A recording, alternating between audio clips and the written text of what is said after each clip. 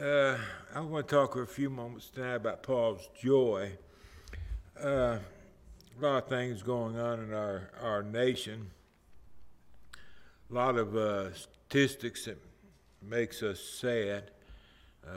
I've become aware of a new term that's been given to us, and that is white Christian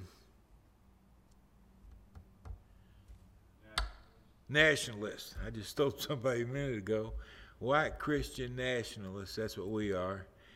We're enemies of the United States.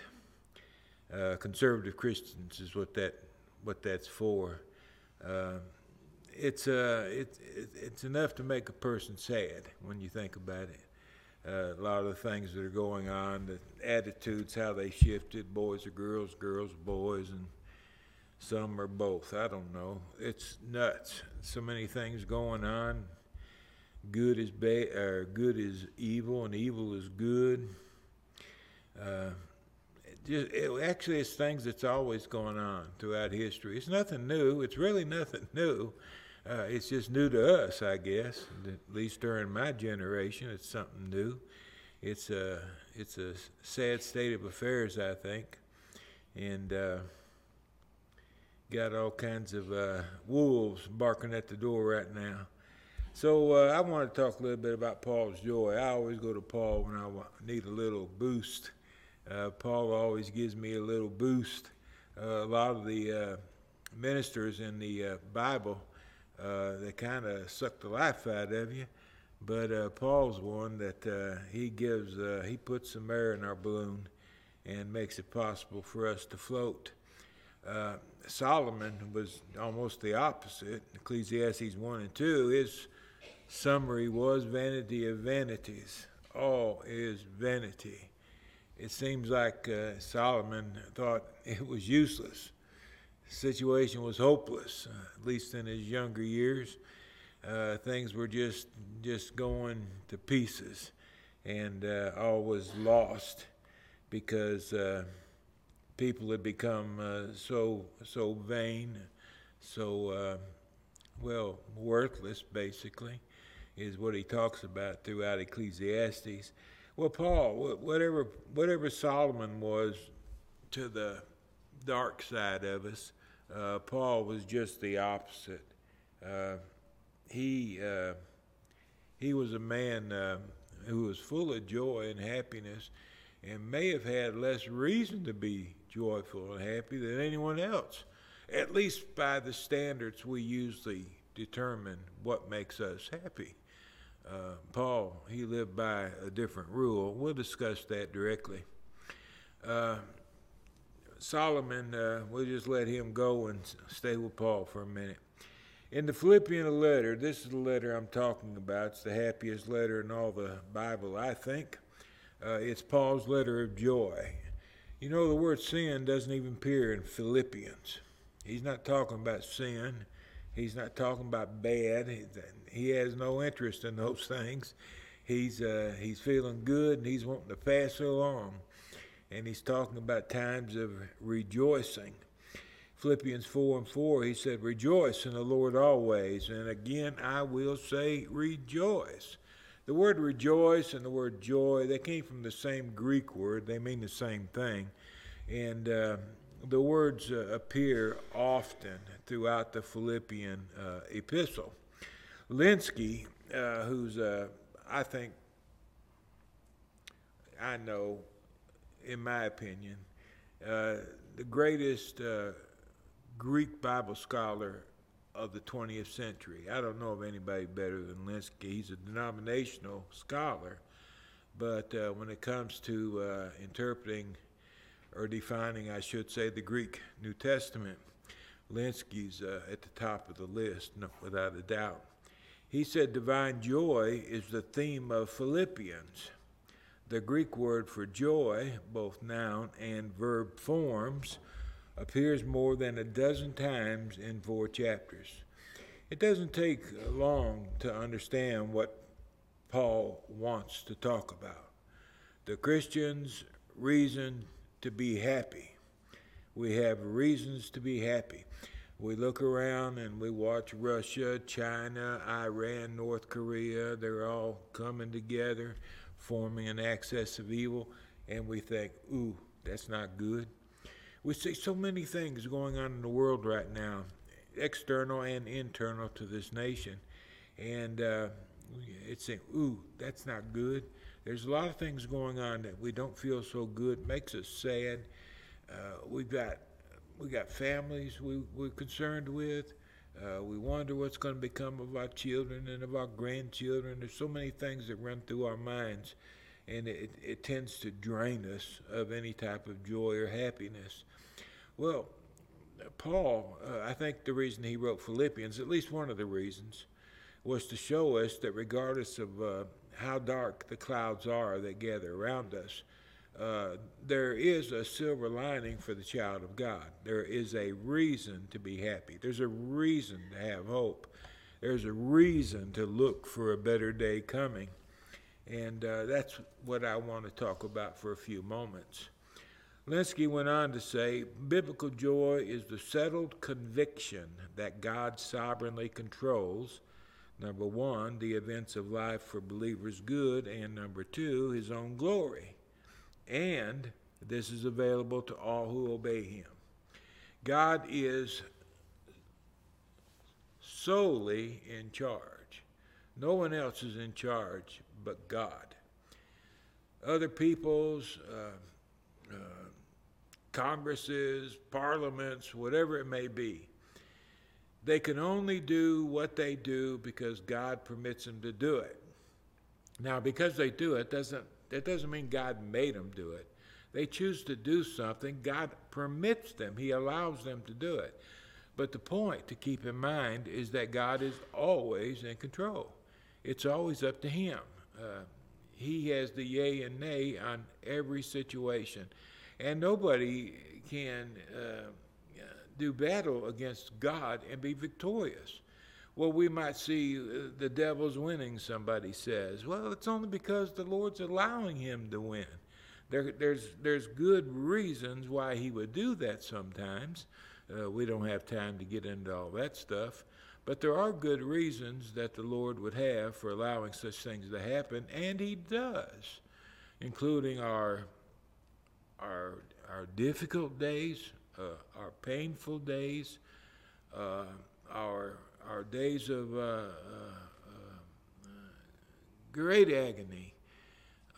These things have a reason for existing in the world in which we live. But the point that the believer has to hold on to is that God's will be done. It shall be done. We know he loves us. We know he knows who we are. In the book of Revelation, 2, 3, 4 times, the Lord makes sure that his people know that he brands them. He marks them. He identifies them. He puts his seal on them so that we would know that he knows who we are. It's much like branding a cow. And the rancher can see, well, that cow's mine. It's got my brand. Well, God can see the brand, and he knows we belong to him. That's for our sake, not his. But knowing that, and knowing that God is a sovereign ruler, he has all power and all authority, we don't have to be afraid, because whatever happens, whatever the outcome of what happens is, we know for us it's going to be okay, because the best is yet to come. It can only get better. No matter what happens, it can only get better. We may go down a notch for a while, but it's going to get better. We don't have to stay here forever. We're gonna get our release, and when we do, sayonara. We're out of here. The circumstances of Paul and the Philippians would not be expected to produce joy and happiness according to most people. I think this is also true of religious people. I think if most religious people lived through the life Paul lived through, I think most would probably throw their hands in the air and quit. I see people get mad at God and quit for a lot less reason. If we had to go through what Paul did, would we stand or would we endure? I don't know. God knows. I don't know. I've never been there before. But I want to look at some of the things that Paul lived through and then go back and look at what he has to say about being joyful. He wrote Philippians, and at the time he wrote it, he was a prisoner in Rome. Rejoice, I say, and again, rejoice. He was in a dungeon in Rome, not knowing what the outcome was going to be. Would Nero Caesar lift his head? He didn't know. He might not. This was during his first imprisonment. We know now that he didn't. Paul was released from prison, but as far as Paul knew, he was going to have his head cut off. But notwithstanding, he was still a happy man. And he was writing to the Philippians telling them to be happy. And he didn't know what tomorrow held for him. He faced fierce and unrelenting opposition from both Gentile and Jewish groups throughout the whole course of his ministry. Paul was a very severe persecutor of the Church of Christ. He despised Jesus. He hated his church. He did everything in his power to try to destroy her. He was as mean as the day is long. He had no mercy on anybody, man, woman, child. He could care less. If they professed to be a Christian, they were on his bad list. Well, that's the way he lived a certain number of years. And then all of a sudden, when he was converted and he followed Christ, it was the opposite. He became the persecutor, the hunted, the haunted. And as far as we know, he suffered more than any other apostle suffered. I don't know if that's true, but as far as we know, he certainly did. In Damascus, they sought to kill him. He fled by being lowered from the city wall at night in a basket, constantly running for his life. He fled from Iconium in Acts 14:5 and 6. He was beaten with stones and left for dead in the city of Lystra, Acts 14:19 and 20. He was beaten and thrown in jail in Philippi in Europe when he first crossed over, Acts 16:16 through 40. He fled from Thessalonica after his preaching touched off a riot, Acts 17:5 through 9. He was also forced to flee Berea, Acts 17:13 and 14.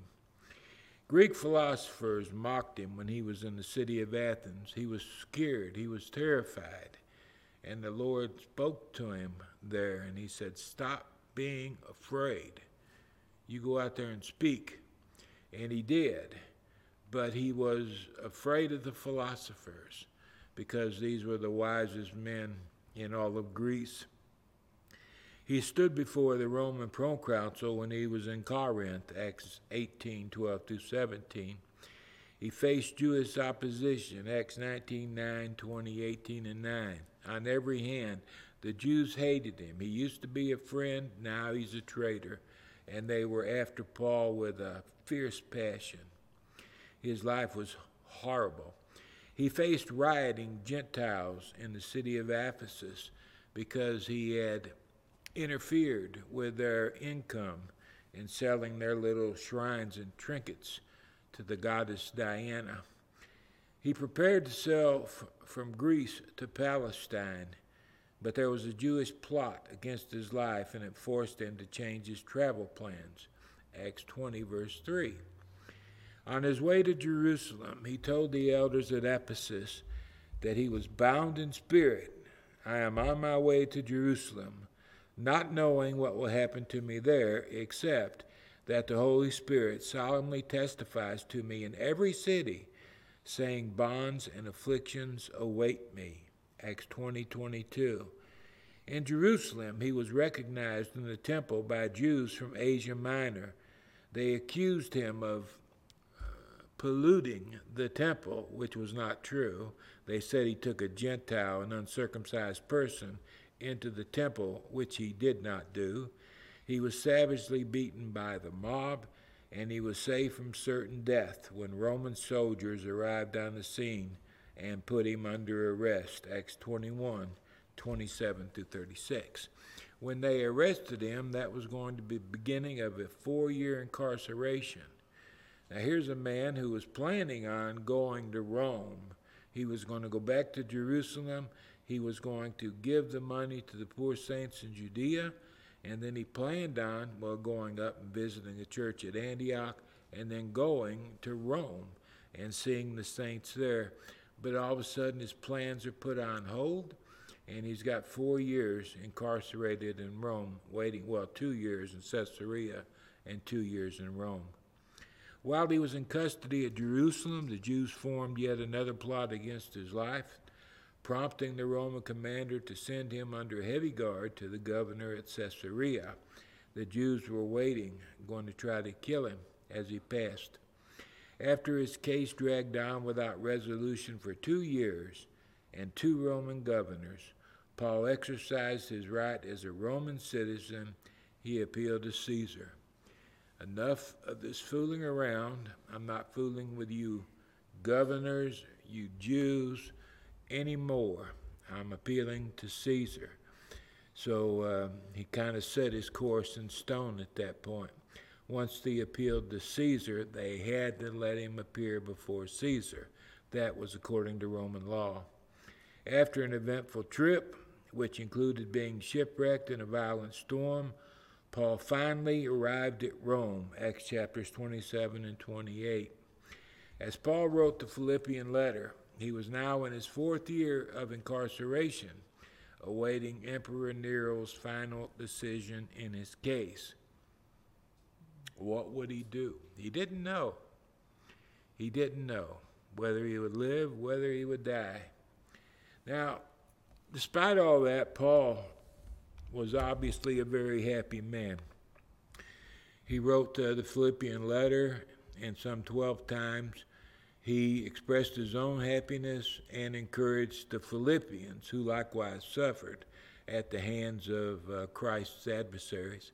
He encouraged them to be happy as well. How can you be happy when everything's going wrong? The tornadoes hit just the other day. 33 people were killed. How can people be happy when all this tragedy has surrounded us? I mean, how do we do it? How do we bounce back? How do we bounce back after our house burns down?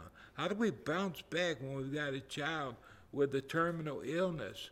How do we sustain ourselves? How do we find happiness or contentment living under such adverse conditions? Is it possible? If it's not, then why are we told to do it? The only reason we're told to be happy, to be full of joy, is because it is possible, and it will be done, if we understand what it takes to find true happiness. I think a lot of us, I know I always wanted another muscle car. And it was going to make me so happy if I got my hands on it. And I got 3 of them altogether before it was over. And I got one, and boy, I wanted that car so bad. I got one at 72 Monte Carlo. I called it the Hitman. It was bad to the bone, black on black on black. Had that 454 Super Sport engine. I mean, it was king of the hill. And I was happy as a pig in mud. That probably lasted about 6 to 9 months, I guess. And then I got the itch for a 67 Chevelle Super Sport. Pow! If I had that 67 Chevelle, I'd be happy as all get out. I got it, and it worked for a little while. Then there was a 69 Camaro. Oh, man, if I had that. That's what makes us happy, we think. But we all know, we're older here. We know better. We know that it only lasts for a little while. The shine wears off pretty quickly, and then we're back to wanting something else to make us happy once again. It may be tickets to a UT game. It may be tickets to a Titan game. Boy, I'm going to have a happy, happy day. And we do. From time to time, we have a happy Sunday. We go to Titans. We have a happy Saturday. We go to watch UT. Whatever the case may be, we find occasions of happiness from time to time. But, they only last like this long. And that's one of the reasons why when trouble befalls us, you got the 72 Monte Carlo, and your house burns down, and all of a sudden, what does that Monte Carlo mean? Absolutely nothing. When your house is gone, it means absolutely nothing. That which brought you so much joy cannot see you through a loss of a house. But those are the things we oftentimes rely on, and that's where we make our mistake. That's one of the reasons why we're never consistently happy or find contentment, because sometimes we just put our eggs in the wrong basket and we don't get what we're looking for. Paul talked about this in Philippians 4 verses 11 through 13. I don't remember exactly when it was, but I remember it dawning on me what he was saying in verse 11, talking about necessities that he needed. Not that I speak in regard to need, he said, for I have learned in whatever state I am to be content. I have come into possession of knowledge. What's the implication? That means he didn't always have that knowledge. He didn't always know how to be content. He was just like the rest of us. If he had tickets to the UT game, he was happy. I mean, if he got a new chariot, he was thrilled beyond belief. But it didn't last. It was passing. And it just didn't hang in there. But he said, I learned how to do it. I went from not knowing how to do it to knowing how to do it. There's a process. I have learned in whatever state I am, no matter what my situation, whether a Roman prisoner or whether I'm there with you Philippians and the congregation on the Lord's Day, I have learned to be content wherever I find myself. And there's keys that he teaches us that enabled him to get to that point. Now, it's something we have to practice. It doesn't come natural. It will not come natural. You got to practice. You got to train yourself to think this way. You got to train yourself to focus on certain things. Like I said a moment ago, sometimes we focus on the wrong stuff. If we're focusing on the wrong stuff, that means we're not focusing on the right stuff. If we want to be content, regardless of what's going on around us, we've got to learn to focus on the right stuff. Those are the baskets we want to put our eggs in. Jesus said, lay up your treasures in heaven, because nobody can take it from you there. You lay up your treasures here on the earth, you buy this and that, and own this and that, and possess this and that. It's not going to fly, because you're either going to lose it up while you're in the world, or you will certainly give it up when you leave the world. It is not yours. Yeah, Caden. John, I heard a comment from someone that they said that if you make it to heaven with all the gold in this world, they're going to stop you and be like, hey man, what'd you bring this gravel here for? Because to us, gold is really important, but if you do somehow get everything you have in heaven, it's going to be worthless up there. Of course it would. It's everything that we treasure here, it has no place in heaven. It's of this world, and the things that are of this world are transient. They don't last. They're temporary. It's like a little child. Sometimes a little shiny object catches their eye. That's the way we are. But like you said just a moment ago, you can't take it with you when you go. And if you could, it would be of no value whatsoever. What good is gold in heaven? What good is all the gold in the world in heaven? It means absolutely nothing. It's a created item, whereas heaven is an eternal place. It's just not that way.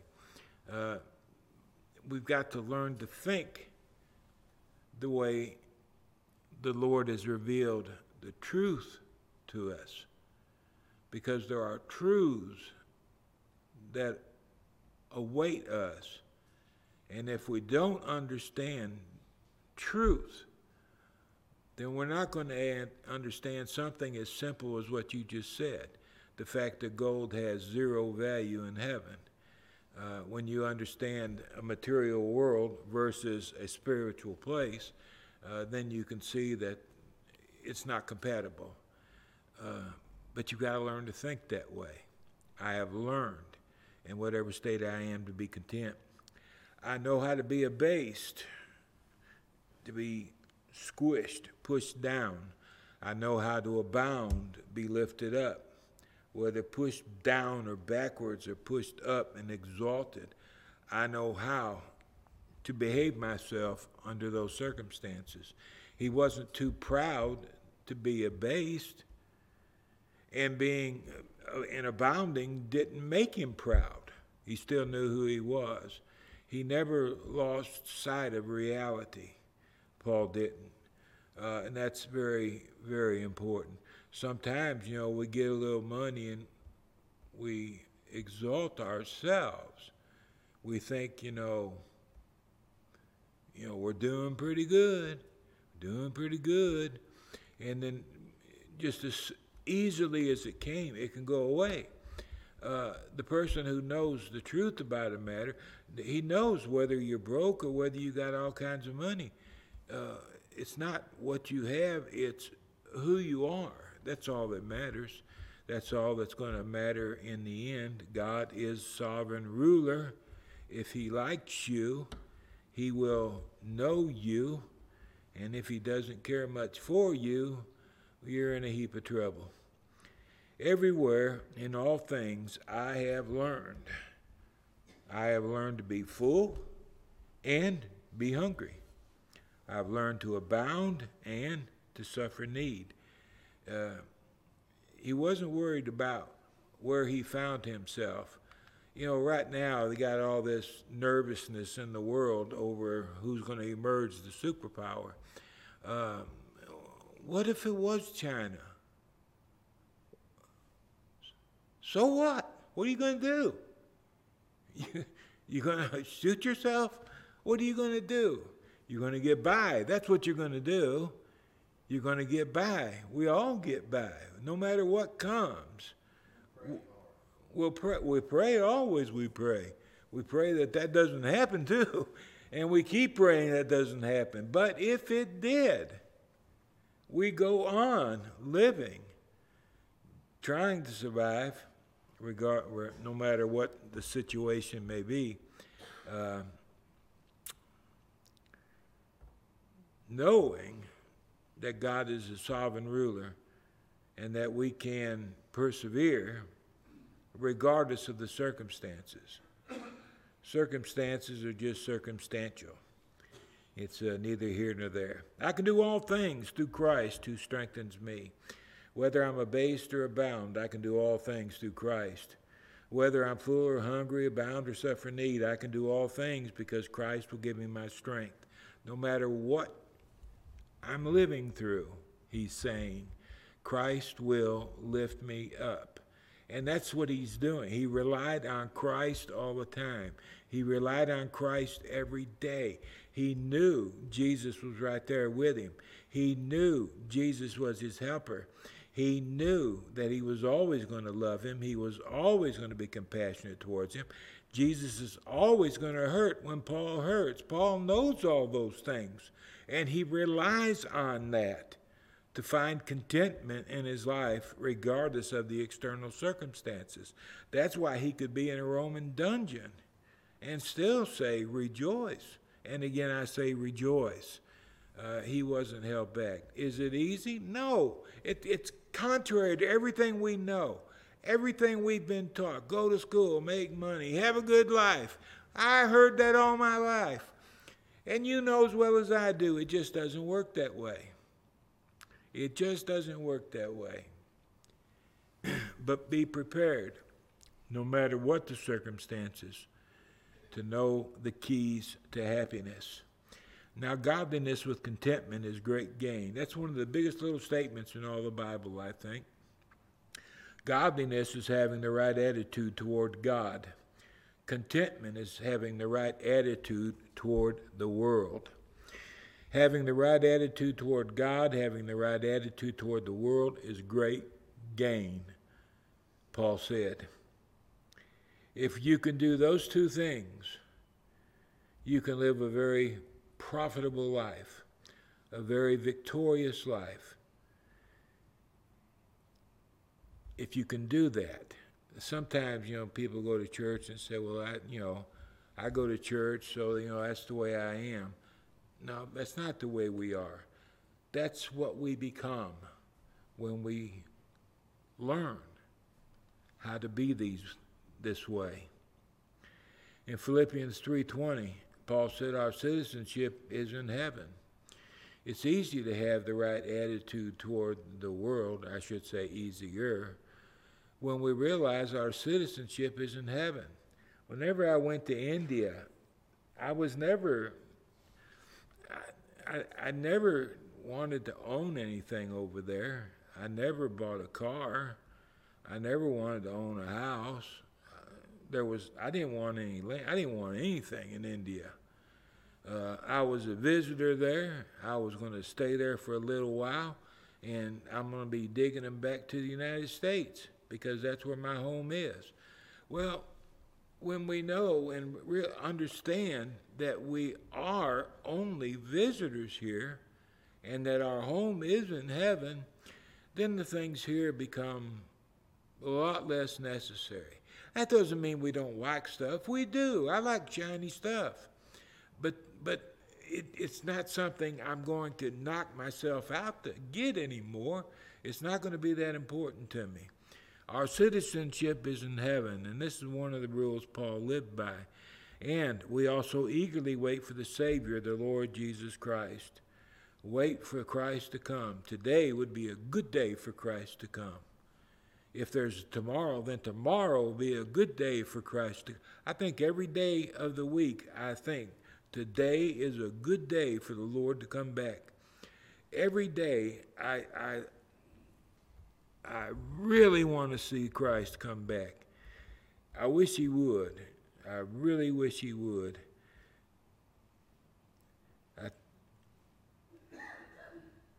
I just think it would be wonderful. And this is, I think, the way Paul felt as well.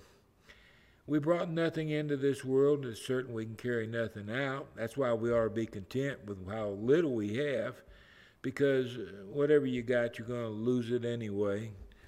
Probably some dummy will take over your farm and he'll lose it in a poker game or something. Who knows what's going to happen to what we leave behind. Having food and clothing, with these we shall be content. I think the American Standard Version is a little more clearer in meaning of this statement. It says having food and covering. Some English versions have the word raiment, R-A-I-M-E-N-T, which basically means covering.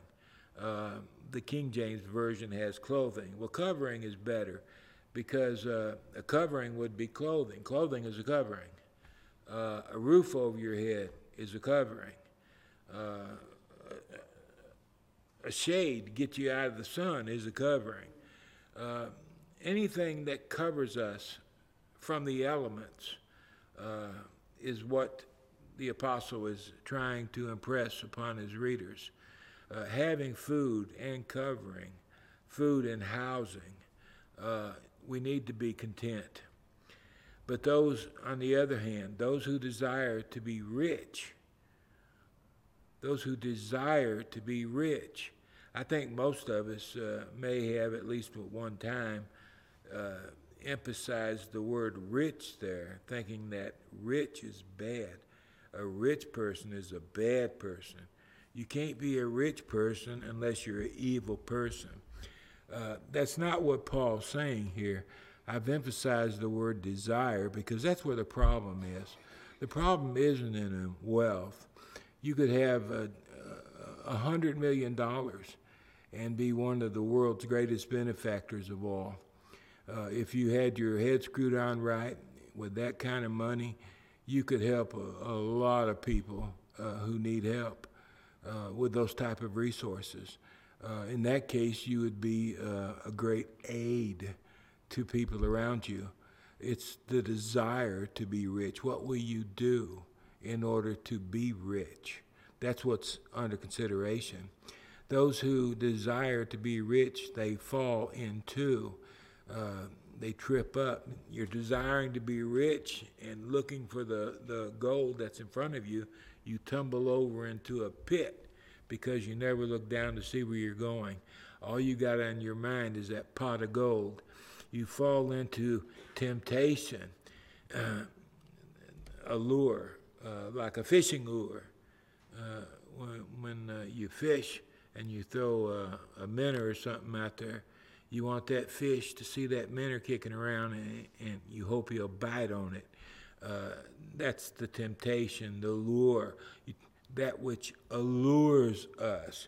It may be a beautiful woman or a beautiful man. It may be a 72 Monte Carlo. It can be all kinds of things that might be a lure, something that's a temptation to us. You may fall into it, and you may be ensnared by it.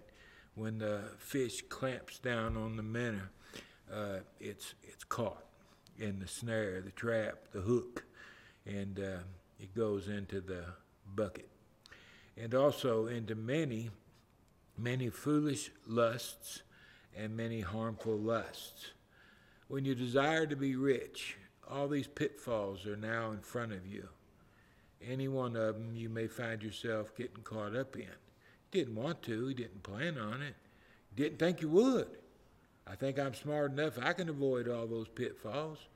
Well, according to Paul, you're not going to. You'll find yourself in a mess before you know what happened. These foolish and harmful lusts drown men. That's, you die. When you drown, you're dead. Well, he talks about two types of death. First, destruction. That's death of the flesh. And then he talks about perdition. That's the death of the soul. These many foolish and harmful lusts, they will kill both flesh and soul if you have a desire for them and you pursue them with too much of yourself. For the love of money is the root of all kinds of evil. It's the love of money. It's the desire to be rich. The love of money. It's what's in the heart. It's not money. It's not gold. It's not stuff. It's what's in the heart, whether desire or love for which some have strayed from the faith, wandered off from the faith, because they're greedy and they wanted to lay hands on it.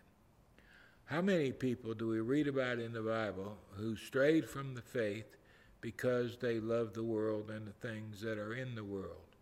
Remember Demas? Demas loved the world, and he strayed away from Paul and the work that they were engaged in. Judas Iscariot strayed away, and they pierced themselves through with many sorrows. We see Judas hanging, and we realize how destructive this desire, this love for riches actually is. But you, O man of God, you've seen what others have done, but you, on the other hand, flee these things. What? Mammon. Flee your love for wealth, your love for the things of the world. Run from it. Teach yourself not to just drool over this stuff, and pursue instead righteousness, godliness, faith, love, patience, and gentleness. Fight the good fight of faith, contending earnestly for the gospel, which was once for all delivered to the saints. Lay hold on eternal life. Set your sights on eternal life, and don't stop until you've got it in your grasp, to which you were called and have confessed a good confession in the presence of many witnesses. In Hebrews 13:5, the author said, "Let your conduct be without covetousness. Be content with such things as you have." You notice without covetousness, that's godliness, and being content is with contentment. This is what Paul was said back in Timothy. Godliness with contentment is great gain. Shh. We'll stop now. I just had to do that. I had a lot more to say. I need to learn to talk faster.